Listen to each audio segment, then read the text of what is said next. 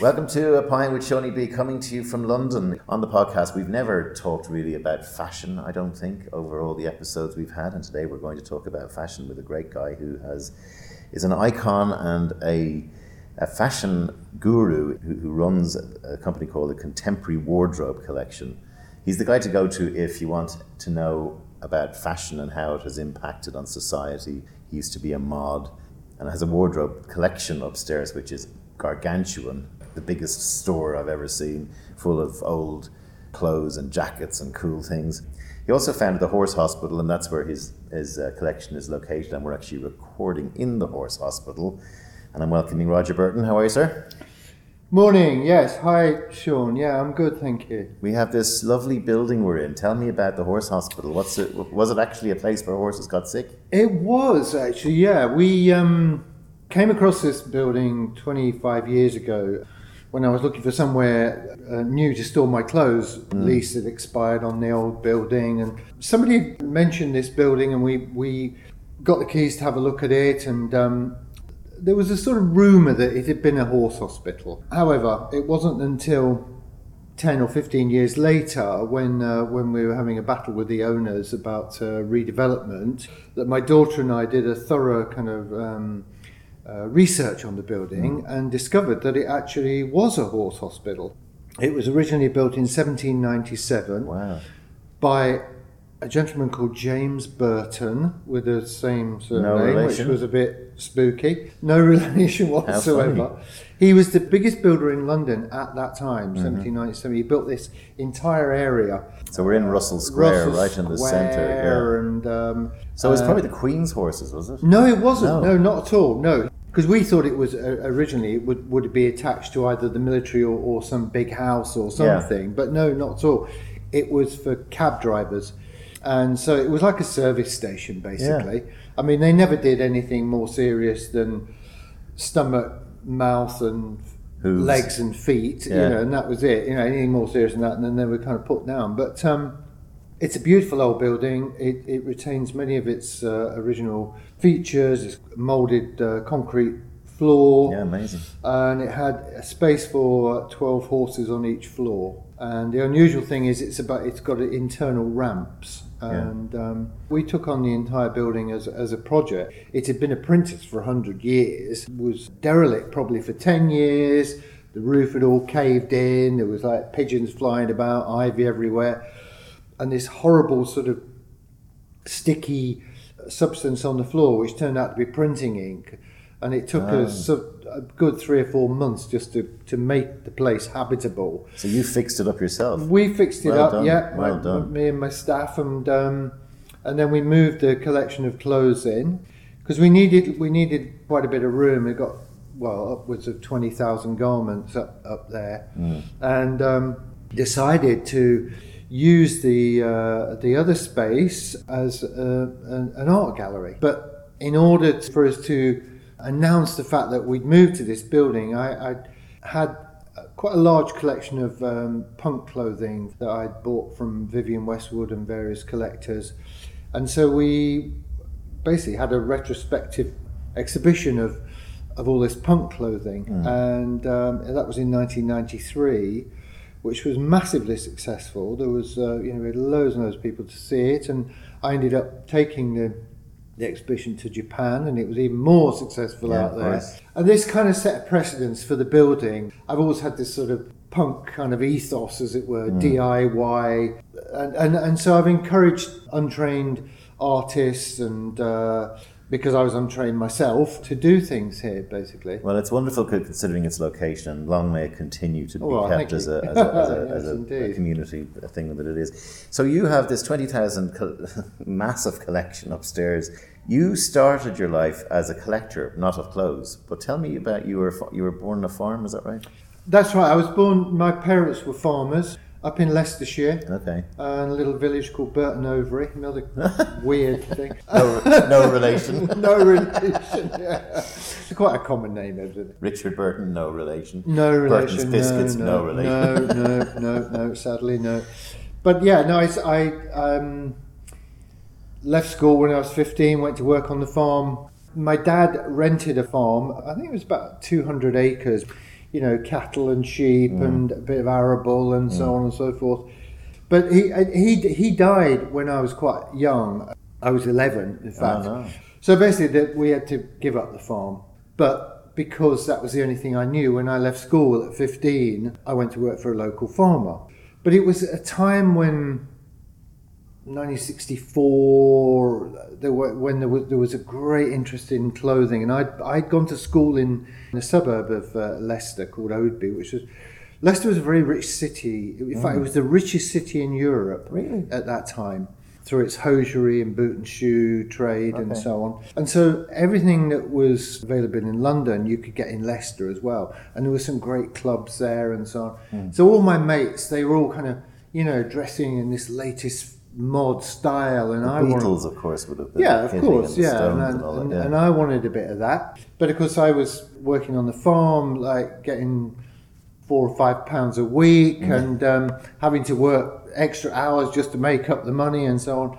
But I loved the life, and I stuck it out for a couple of years, and then eventually I thought, okay, this is crazy. I'm still earning £5 a week, and my mates are earning £25 a week. Yeah. I'm going to get a proper job. Yeah. So I got a job in a factory driving a crane in a company in Leicester that built earth moving and crushing materials. Right. Rotavators and that. Yeah. Yeah, and so I got a job there and stuck that out for a couple of years, and then thought, you know what?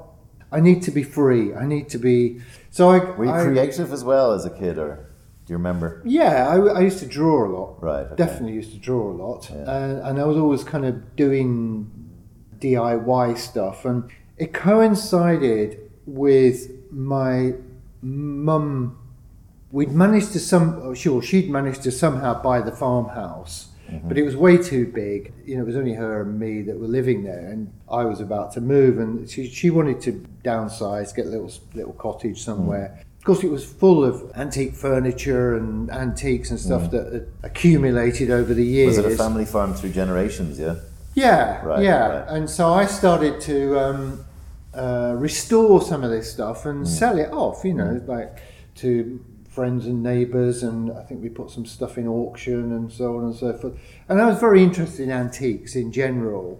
So I was doing that as a sort of sideline, and I was cleaning windows and mowing lawns and delivering coal and chopping logs and turkeys at Christmas. And do you remember it being a happy time? It was a fabulous time, yes. It was a really good, I had a nice girlfriend, and it was all, I was still into the clothes and the music, and yeah, it was great. It was really, I had a really good time.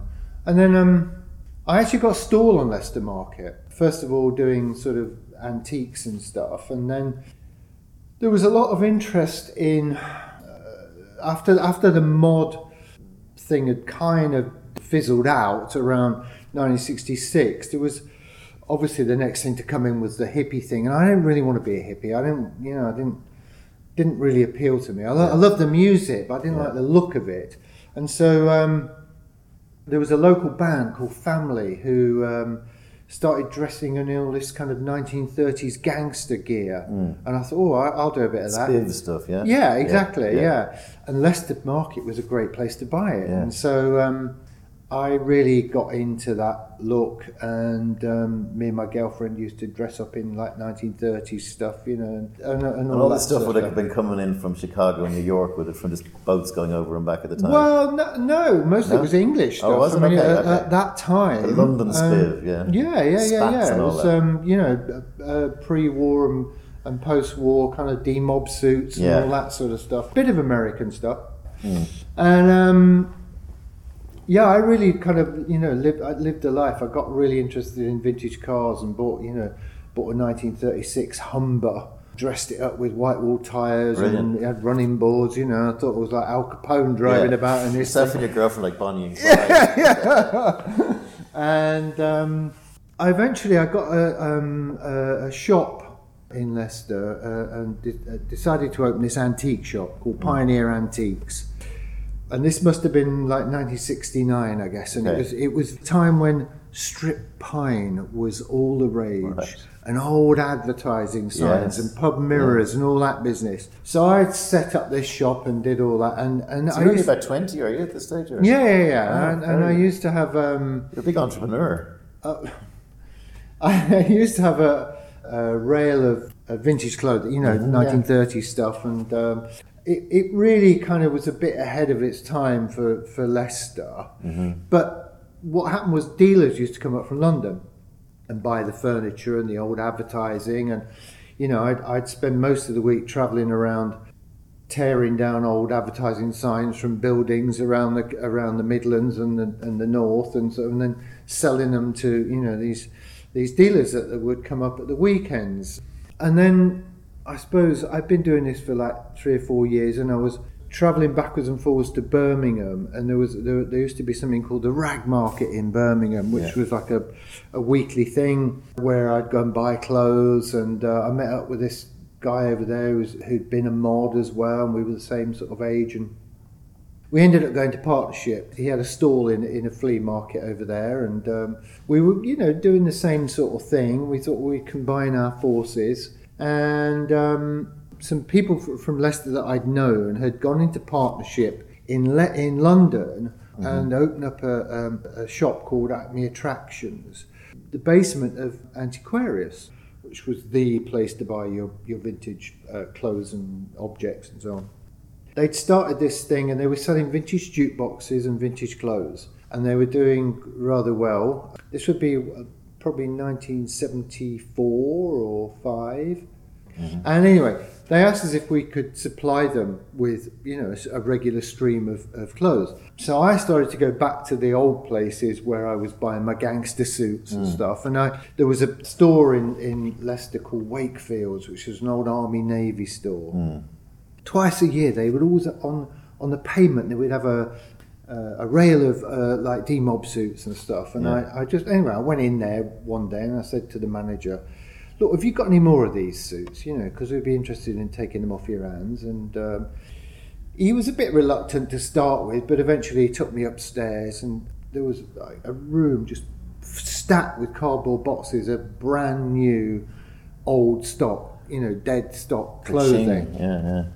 Menswear, mostly menswear, shirts, ties, suits, jackets, trousers. It was mostly for workmen, basically, Anyway, these started to go down really well. So we'd load up with all this stuff and drive down to the King's Road and sell a bunch off to our mates in the Antiquarius. But then other shops on the King's Road started to get interested as well. So we started selling to them, and every Friday we'd go down there and open up the back of the van, and people would queue up to buy all this dead stock. So you're building a bit of an empire. And the demand was quite strong actually, and then we started selling internationally. This Japanese couple got to hear about us, and they were interested in taking stuff to Japan. They got 3 shops in Tokyo. Right. And they'd take anything we'd got. Shinjuku kind of stuff. That's right, yeah. And so we started to think, we need to be finding more of this stuff. And so my partner and I discovered that the old Wakefield store in Leicester, there was 90 branches of them around the North and the Midlands. So we decided to visit every single one and hope that they would come up with the goods. Most of them Did you think of buying them? Yeah. You could have bought Wakefield's, a reverse takeover. But and it got us very interested in northern towns, and particularly places like Leeds, which was a big suiting manufacturer back in the day. And then one day I found, because I used to, I don't know, I was a real purist at the time. You had to look the part. But explain to my overseas listeners what a mod was back then. Well, I mean, a mod, I suppose, back in in 64, 66, one would. There were different categories of mods. Yeah. There was the well-known kind of scooter, Fred Perry, Parker wearing mod. But I was more interested in wearing a suit because it was a big thing for me to be able to buy a suit. And So I'd wear like a mohair suit, maybe a button-down shirt or a tab collar shirt and a slim tie. Always had a pocket handkerchief, raincoat over the arm. Couldn't afford a suede coat. Oh, I desperately wanted a suede coat. Yeah. So that was the look that I went for. And then in a more casual state, I'd wear shrink-to-fit Levi's, denim jacket, 501s, desert boots, and that. Would we have to say the 501s are probably the most enduring and iconic piece of men's fashion? Well, absolutely. I've just been involved in curating a mod exhibition up in my hometown of Leicester at the museum. Right. It was interesting because I've been doing a series of talks up there, walking around the show and explaining stuff to people. Of course, one of the things I talk about are Levi 501s. Yeah. There was a shop in Leicester, strangely enough, called The Irish, Irish Manufacturing Company. But they were the first shop in Leicester in 1963 to import shrink-to-fit Levi's. Really? Everybody had to have a pair. I know the guy who runs Levi's in America. Oh, really? I think he still does. Chip Berg is his name. Oh, okay. All right. Well, there's an interesting little story for him, if he's listening. John, anyway, his name was. We used to know him as John Irish. He came along to one of my talks, and I was explaining about the Irish manufacturing, selling the first Levi's, and he said, "I've got something to add to that." He said, we were the first people to do it, and they were selling like hotcakes, until one day this young girl came in, and she said, "I bought this pair of Levi's and I shrunk them, and I can't get in them." She said, "Because I should have." She overshrunk them. Well, no, you're supposed to wear them. You're supposed to buy the next size up and shrink down to your size. Okay. And she somehow missed that, and so she bought this. She brought them back. She wanted her money back, and he said, "Well, I'm not sure about that." He said, "But anyway, he had to think about it, and he thought, well, okay, well, maybe I can sell them. I can just put them on, as ready shrunk." There was so much interest in this pair of jeans that him and his assistant went down to the local laundrette, and I'm talking 1963 here. They went down to the laundrette with 100 pairs of Levi's and chucked them in the laundrette and pre-washed them. And he said, "You know what? They sold just like that for more money." Probably. Yeah, and so Levi's didn't come up with that idea. No, wow, no. Wow. Well, no, well that was because the most famous. I worked in advertising for most of my life. The most famous, really? Yeah, the most famous iconic ad campaign out of Britain was probably the Levi's. Yes. And one of the most famous ads was Nick Cayman getting into the baths. Absolutely, yeah. But it's amazing. Yeah. I remember. I mean, we will need to talk at some stage about the impact that the East had on your business and on all of this sort of manufacturing of clothes. But I do remember a story which was, they make a lot of the jeans now in India, in massive factories, sweatshops basically, and in China. And this idea that they would make a perfect pair of jeans and then they rip them up and destroy them. And the Indians are going, "What the fuck? I've just made a perfect pair of pants and you're wrecking them on me, Oh, no, totally. Those Westerners, Yeah. They've got holes in them. Yeah. Those Japanese sort of purists, recreating the original 501s in the original styles. And because, 501 went through many variations Design in style. But... So the bands, so you had mods, as you just outlined. You had, I suppose, rockers and Teds.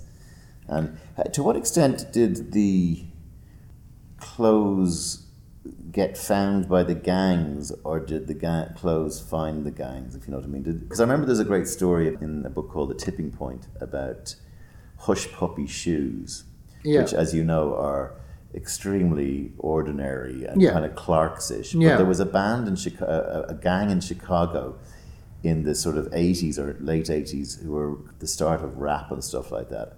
And they were looking for some fucking thing to wear that was going to make them give them an identity. And they picked this ridiculous, square, horrible pair of shoes. Yeah. And they just started buying them so that they would all wear them. And in fact, I don't think Hush Puppies realised why the spike in sales was happening. They were, oh, our advertising's working. You know, Yeah. There was one gang who went, we're going to wear those shoes. Yeah. They're going to be our shoes. Yeah. Was that? Do you think it developed that way, or was it just pure chance? Or Yeah, I mean, very much so. I mean, you were very influenced by what your peers were wearing. Even though you didn't want to look quite exactly the same, you wanted to look within that vein, certainly during the mod period. And I think that has been true right the way through, all these different kind of fashion movements. I remember doing a music video for Kanye West 10 years ago now, when he first started in Los Angeles. And we had these different kind of sinners, as it were, that we had to portray. And there was, prostitute, there was a down and out guy, and these gang bangers, basically, from the Crips and the Bloods, that sort of aspect. And I got talking to this one guy, this kid, who was a reformed gangster, but he took me to this place in downtown LA where kids all bought their clothes, and basically it was like a workwear company, and they all wore the same, different colours, but and they wore the jeans at half mast. Pull your pants up, get a belt, mate. And an old style of slipper they used to wear, like an old person's slipper, but they all kind of got into this whole look. So it was. I suppose it makes you stand out from other gangs or whatever, but it's a fascinating and the basketball singlets and stuff like that. Yeah, exactly. Yeah. I mean, do you spend a lot of your time trying to just keep on this wave? Yeah, you're decked out, and you're wearing, just for those who are listening, Converse. Your US Army Converse. I got Converse, Dickies. Yeah. US Army top. T-shirt. I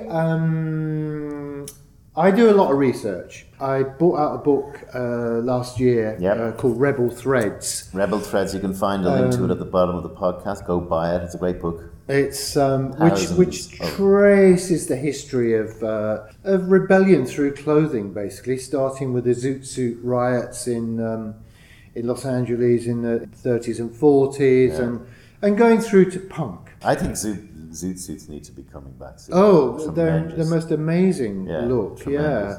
Yeah, there was a resurgence, I suppose. 1982.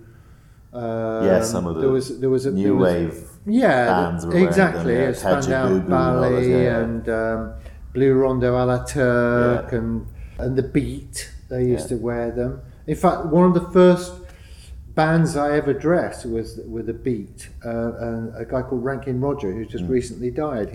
I'm in demand. I am the Beat. He was on the cover of a Face magazine, and I put him in a Zoot suit. And the Face magazine just come back. Face magazine's just come back. I haven't seen it yet. Neither have I, but I used to buy it all the time. It was great. Well, yeah. And I'm funny now. I'm just selling them all. Buying all my collection. I had a whole collection as well. I think I threw them out. Yeah. And I had 8 years worth or something. Oh God, yeah. So your business was kind of osmotic, the way you kind of followed the money, I suppose, or followed the trends. I think I just happened to be sort of in the right place at the right time. But then, of course, what happened was punk came along, 1975. Slowly but surely, my business started to drop off. Customers were like, we want this new punk look. We don't want, So we're drain pipes and kilts and... Well, everything had to be black and zips and straps and safety what have pins you. And... So my partner and I started to buy army surplus stuff and have it done up with zips and straps and so on. But really, my art wasn't really in it, and... because basically we were a bit too old to be punks, but we were still into that look. But don't forget, Vivienne Westwood and Malcolm McLaren, I suppose, would be the two icons. Oh, totally, yeah. And it also just flared and went away, didn't it? Punk was a 2 or 3 year.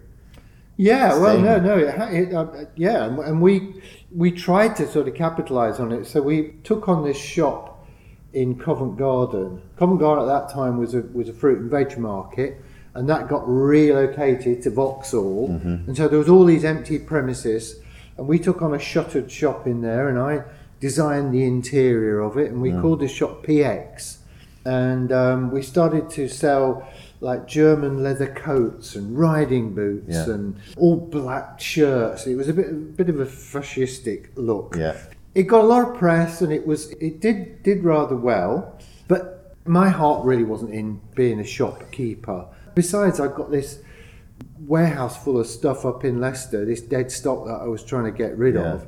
So I went back on the road, and myself and my partner, doing Portobello Road, and desperately just trying to sell stuff off. And we had all this 60s stuff on Portobello Road one day, and this guy came by. He was looking for 60s stuff because they were just about to start a movie which was set in the 60s, and it was about mods. Right. And could we supply them?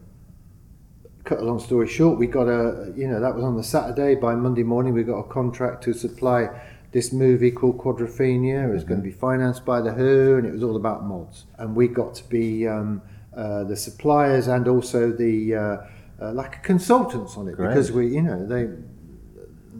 nobody else was really that involved with the movement, and one of the first things they asked for was Parkers, and we no problem, we can get 150 Parkers.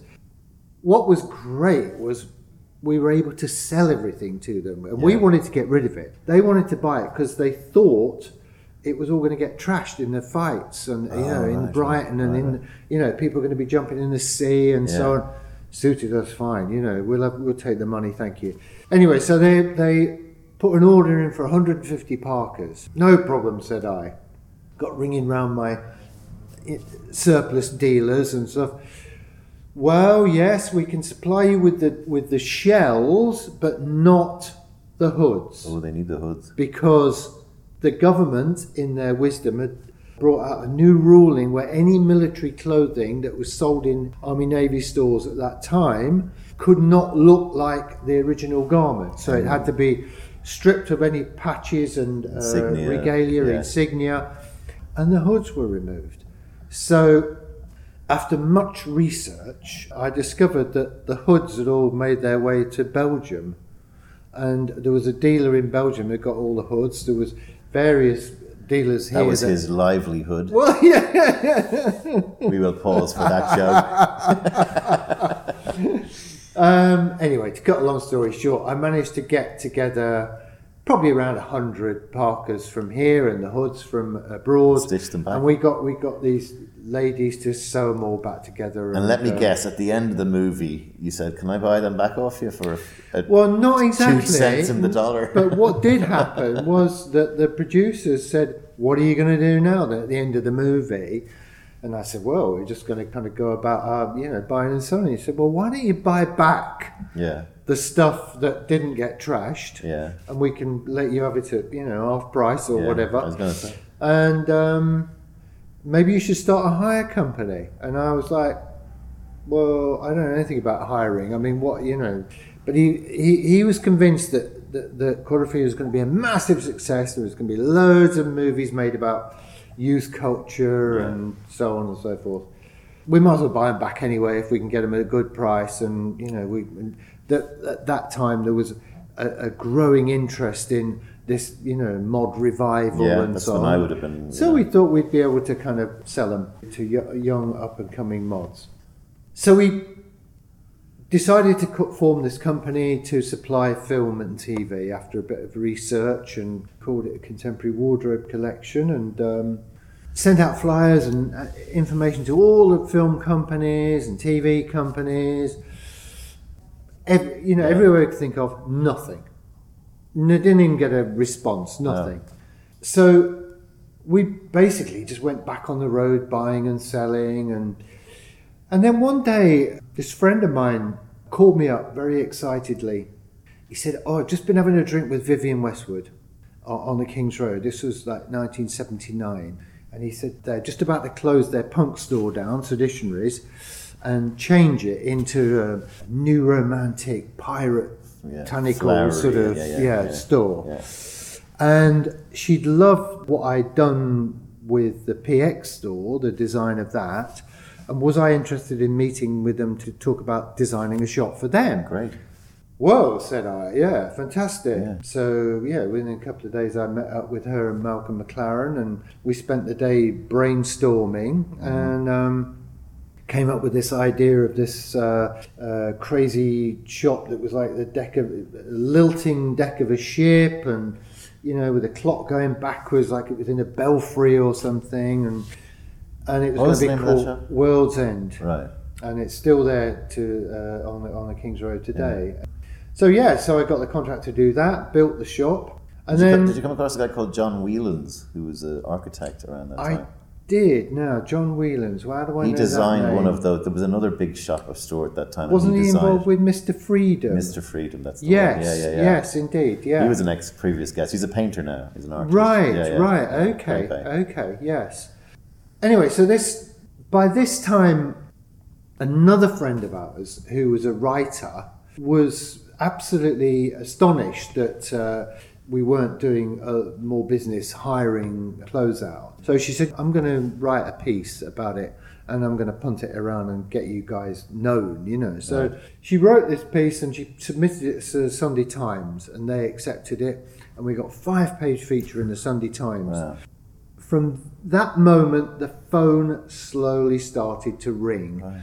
Mostly with photographers wanting to sort of recreate a lookbook jacket or whatever, But then I did another shop, 1981, for Westwood and McLaren. Mm-hmm. This was called Nostalgia of Mud, and that was based in St Christopher's Place. I think it was at that shop I met this young film director called Julian Temple, who just made a film about the Sex Pistols called The Great Rock and Roll Swindle. Yeah, famous film. And he was very excited. He just signed with a production company to make music videos. Right. And I was asking him about thing that what a music video. He said, they're like MTV was launching. Well, that's right, yeah. And was I interested in working with him, doing the clothes and doing the sets, and well, why not? Okay, fine. So I jumped in head first again, not knowing what I was doing, but somehow managed to work it out. Did you ever nearly go bust? No. I did actually, a bit later on, very nearly went bust. That was during the recession in the 80s. That was in the recession in the 80s, exactly, yes. Yeah. It was. Everyone nearly went bust then, I think. Because actually, I'm looking at your career just as we talk about it, and you're just going, I'll do that, and it works. And I'll do that, and it works. And, you could try that, and it works. I was wondering if there was a hurdle you knocked away. No, there was. No, definitely, And I've always tried to keep my overhead sort of pretty reasonably low, but yes, there was in fact, it was, what would it be, 85 or 86 around that. Or that's when I was trying to get work in Dublin, which was it was really tough. Time.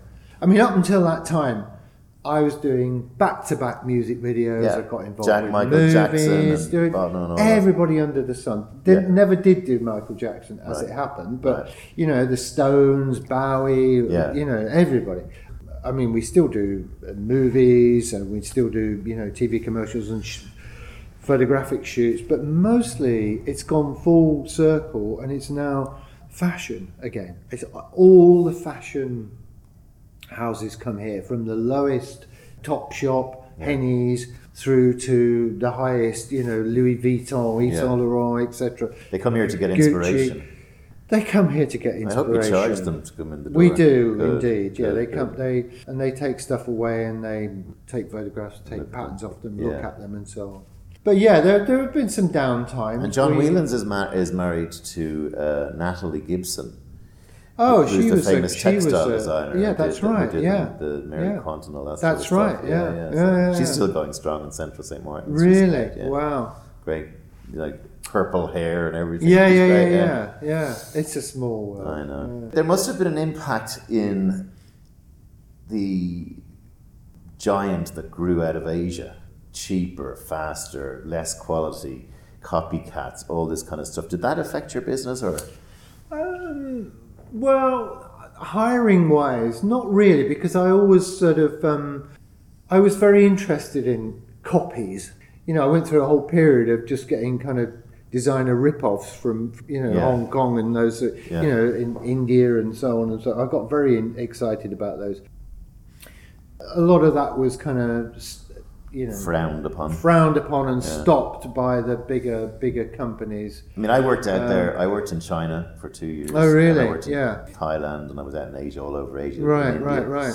And it was great because you go to Hong Kong back in the day, and there'd be you had three kind of types of fakes. You had the fakes where they spelt the name wrong, right? Yes, Which were just no. But there was a huge market for them in Asia because they didn't realize the name was spelled wrong. That's right. Then you had the sort of good name spelled right copies, but poor quality. Yeah. You can see the glue on the handbag and stuff like that. Yeah. And then you had kind of some sort of out of the back of the factory copies, which was a thing. It was a black market. Oops, a box just fell out and someone's got them in a market and they're charging them. And they charged quite a lot for them. And there was a girl called Annie in Hong Kong market who had a fake stand in Mongkok, and you go over to her, but you had to sort of say, she wasn't there, but there was a guy there, and you say, I'm coming to is Annie here? And if you said, is Annie here? You go through the back and out the back car park and across the street and down the road and into a high rise, and you go up to the 28th floor, and there's two apartments that have been knocked into each other, and you walk in and it's Aladdin's cave full of these things, that are actually back of a lorry kind of thing. Absolutely. And very good quality. We sort of mastered that when we were over there with gas. But I love all that, all that kind of discovering things that are in the back rooms of places. I remember doing a film in New York in the 90s, a film called Hackers.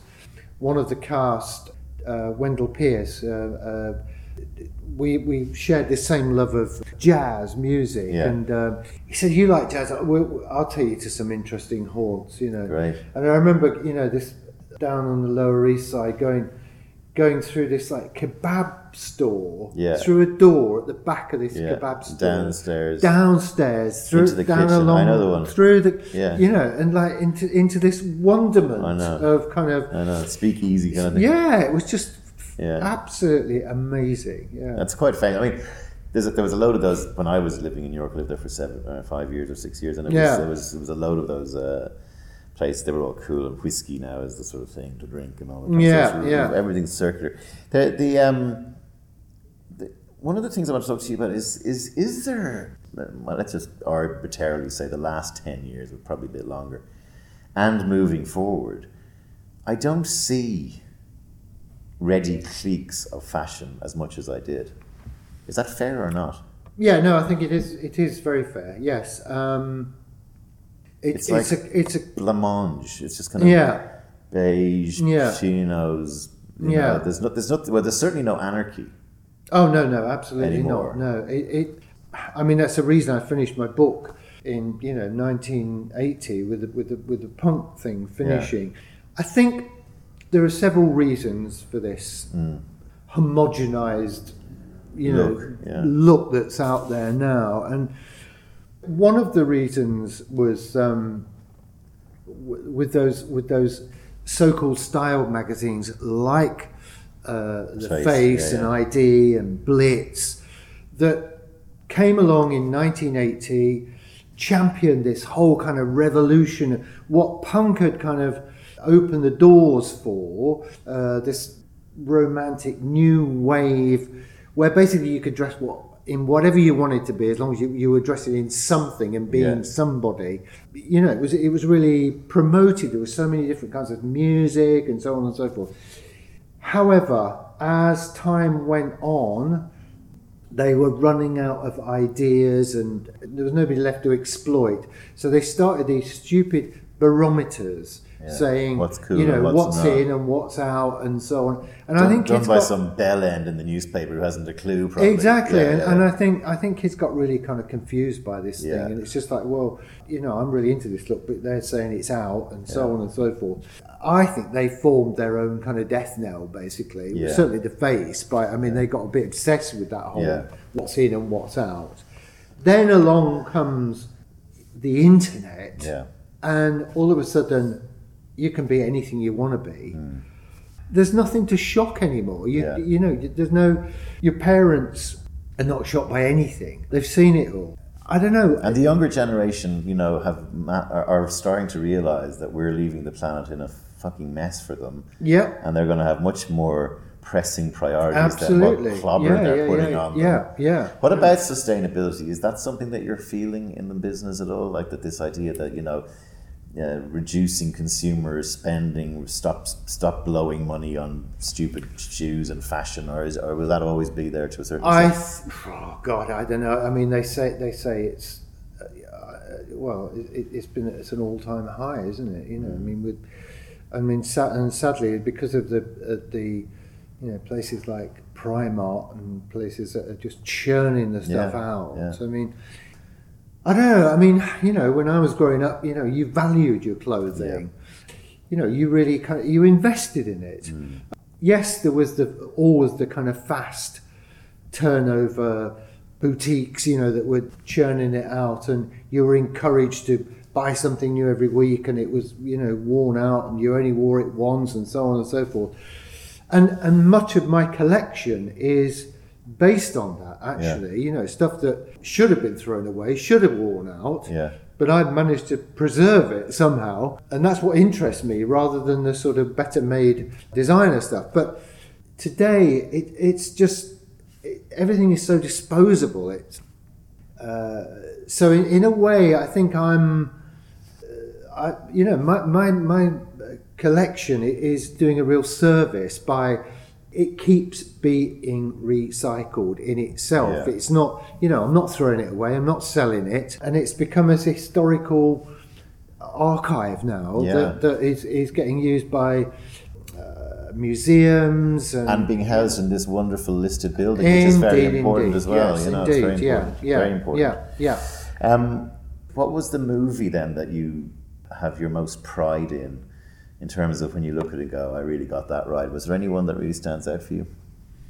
Well, it's actually Hackers. After all these years, I regularly get emails from people saying, you want to look at my God, you did Hackers. It was such an inspiration. In fact, this week I got an email from a lady in Queensland, and she said, when I saw that film, I'd never seen anything like it in a little town in Australia. It blew my mind. I'm going to have to rewatch it now and just think about the clothing. And it was mostly because they didn't have a massive budget for the clothing. They wanted it to be sort of now, but slightly in the future, but sort of recognisable. And I was sent on a recce to go and look at Hackers in New York, because that was when they were all kind of based, these hacker sort of conferences and so. And they were the most boring bunch of characters you could ever wish to see. Slobs. So I've got to do something about this. And so I started to go around the East Village and, some of the clubs and stuff around there and look at kids who were into dressing up. And I mixed it with a bit of punk and a bit of 70s and a bit of 80s and a bit of 50s and mixed them all up, somehow gave it a look. Everybody seemed to love it, and of course, it was Angelina Jolie, one of Angelina Jolie's first films, and Johnny Lee Miller, and so on and so forth. But somehow it seems to have resonated with that and it stayed generation.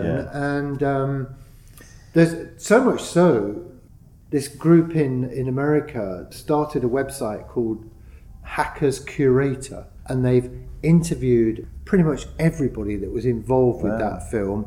They've sent photographers here to photograph the clothes, because I still have a lot of them in the collection. And photograph them inside out and so on. And there's regular kind of screenings of it at the Prince Charles and so on. And I did a bit of a talk last year there, and it's just wonderful. It's like I don't know, it never seems to die, that movie. And also Quadrophenia, which is great as also well. An iconic legend. Yeah. So away from all what you do as your day to day, and we talked earlier about your idyllic memories of your childhood. Where do you see Britain today? I mean, the division, the thing. Do you think it's a real thing? Do you think Britain will get over it? How do you feel about it all? I think we will get over it. Actually, I mean, I very feel like I've been sort of drowned in Brexit.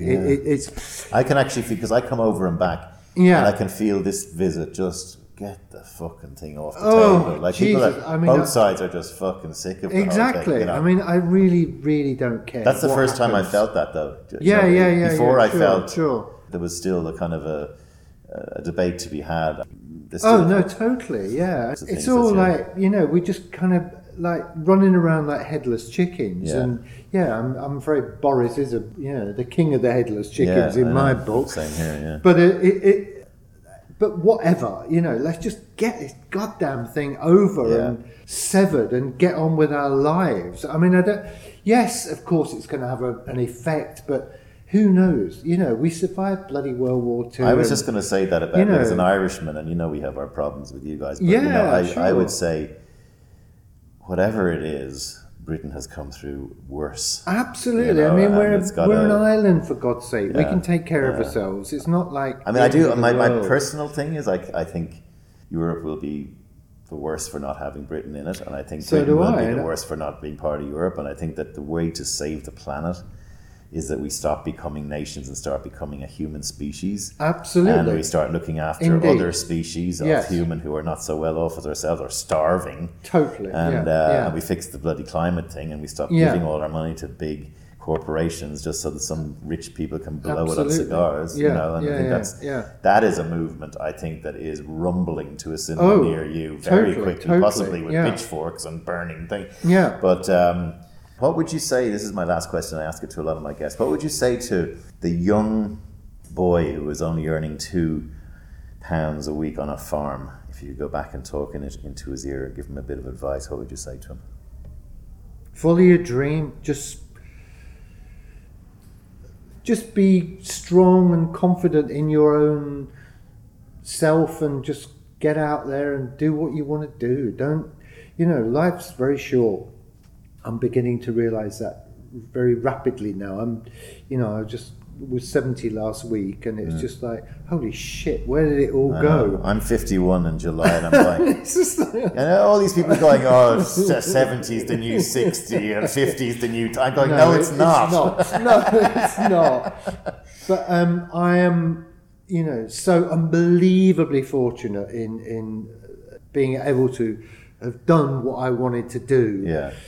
Pretty much all of my life, and they'll carry you out of here in a box, won't they? You'll keep going all the way. Exactly, and I'm not going to give up now. No. Even just on principle, I'm not going to leave this place.